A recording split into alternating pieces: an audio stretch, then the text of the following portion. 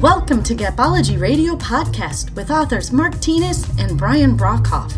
We can be reached at gapology.org, and our books can be found at amazon.com. Hey everybody, welcome back to another episode of Gapology Radio. This is the podcast where we talk about Gapology, improving your overall leadership, and more. Let's give Mark Tienes a call and see what he's up to. Hey Brian.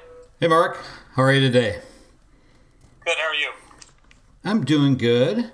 I had a wedding that we shot yesterday, so I'm recovering from that. Sounds exciting. How'd it go? Yeah, it went really well. You know, actually, thinking about this topic today and listening to all the different speeches that people made, the toasts and that type of thing, I think this will be a really great topic to talk about. That'd be a lot of fun. Yeah, it was a lot of fun.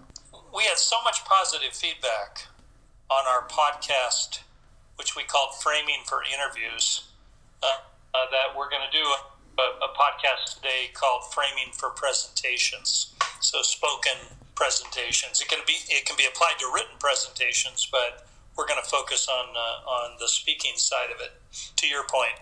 And it's the more difficult side of it, the more difficult part. How's that sound? Yeah, that sounds perfect. I want to go back to the feedback, though, around Framing for Interviews. Thank you to everyone who reached out, who sent notes and texts on our recent podcast called Framing for Interviews. It's very gratifying that so many of you got so much out of it, and that the interviews went so well. So that's a big deal. So, by the way, if you haven't heard our podcast on Framing for Interviews, it's of significance, and it got some pretty rave reviews. So we're going to take that to Framing for presentations. So you could really call this creating high impact presentations. So think about this. What if everyone attending, everyone hearing you speak, could repeat the central points of your presentation? Think how successful that would be, how successful that would feel. That's what Framing for Presentations is all about. So we have done this, we have practiced this, and I'm gonna give you the rules around how to bring it to life. How's that sound? Yeah, let's do it. All right, so take notes if you're not driving a car. Right? That's good advice. Yeah. So the first rule, and there's quite a few of them here, so forget the numbers, but the first rule is to limit the central points of your presentation to the critical few. So what if you only had one message that they came away with? Think how powerful that is. It's not like three is more powerful than one if they really know the one. So I would tell you it's got to be three or less, but one is a critical number that will really bring you great engagement, great achievement, great performance from your presentation.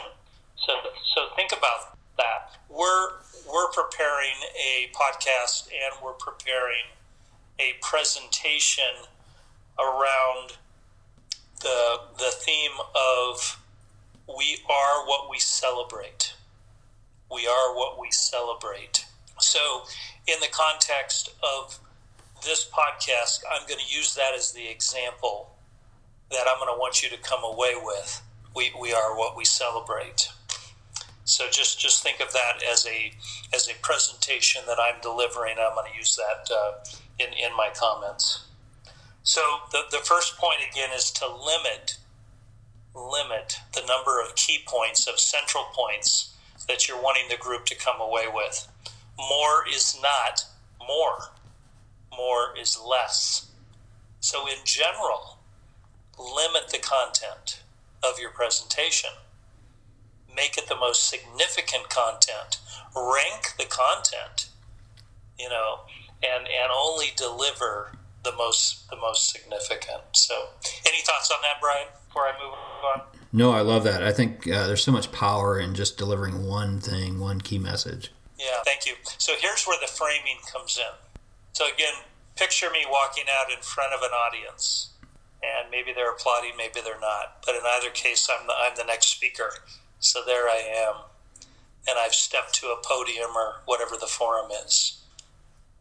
The first thing I'm going to do in framing is I'm going to pause for a long time, because by pausing before I speak, I get everyone's attention. The anticipation builds. So I'm going to look at the room.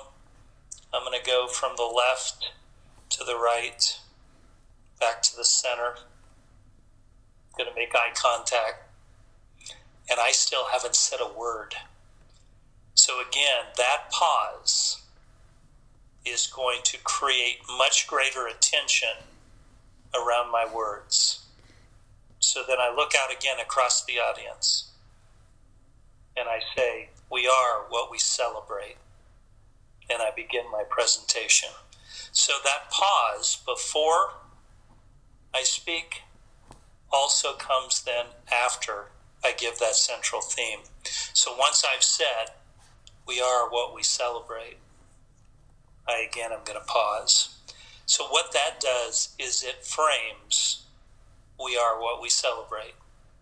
It takes it and it puts it in everyone's mind, and it puts a gold ornate frame around it, and it puts it on the wall, and I'm well on my way in the first 5 words to fully accomplishing my framing objective. How's that sound, Brian? Oh, I love that. It's very dramatic. I think opening that way, people aren't used to that. It'll definitely get their attention. Yeah. So then I would make the business case around we are what we celebrate. I would give examples around we are what we celebrate. And then I would give an assignment around we are what we celebrate. So the assignment, again, if I'm the leader of the group, the assignment, and it could be if you're just, speaking to a group, but the assignment is really critical, because what that does is it brings what you've framed to life. It makes it real. So again, I'm going to make the business case, I'm going to give examples, and then I'm going to give an assignment. And framing then is very real, and it's alive and well. And everyone walking out of the presentation is going to say, if they were asked, what was the presentation about? They would say, we are what we celebrate. They would know it. They would believe it. They would be part of it. It changes everything. Thoughts, Brian?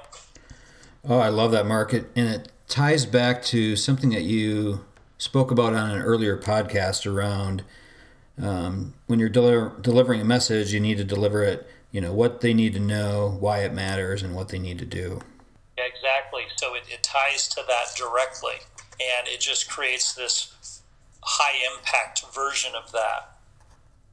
So if you're writing, think of framing simply as applying the same rule in terms of the limit to the number of central points, ideally 1, maybe 2, 3 on the maximum end.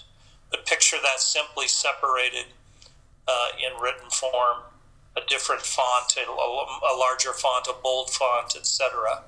And you literally physically frame on the page your central point. Most speakers don't do that effectively when they speak. And to Brian's point, we believe and have tested out our methodology of delivering presentations to be, tell them what they need to know, tell them why it matters, and then tell them what they need to do. The framing that I just flowed through with you achieves that, same objective in a more dramatic fashion.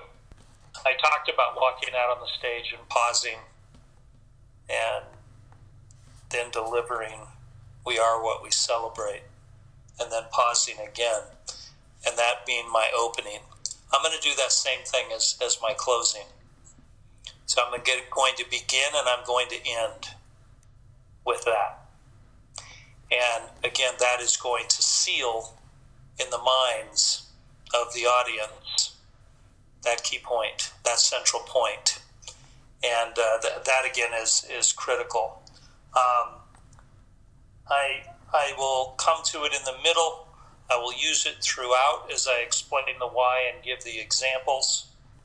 I will, in many cases in a presentation, ask the audience to write it down. And if they're doing so, I'll pause during that time. So it does get repeated many times. But again, at the end of the presentation or towards the end of the presentation, I'm going to give an assignment. So as it relates to we are what we celebrate, an example of that would be that I'm going to ask the group that during the week that we're in, that I want them to celebrate with their team what they believe in and what we're all about.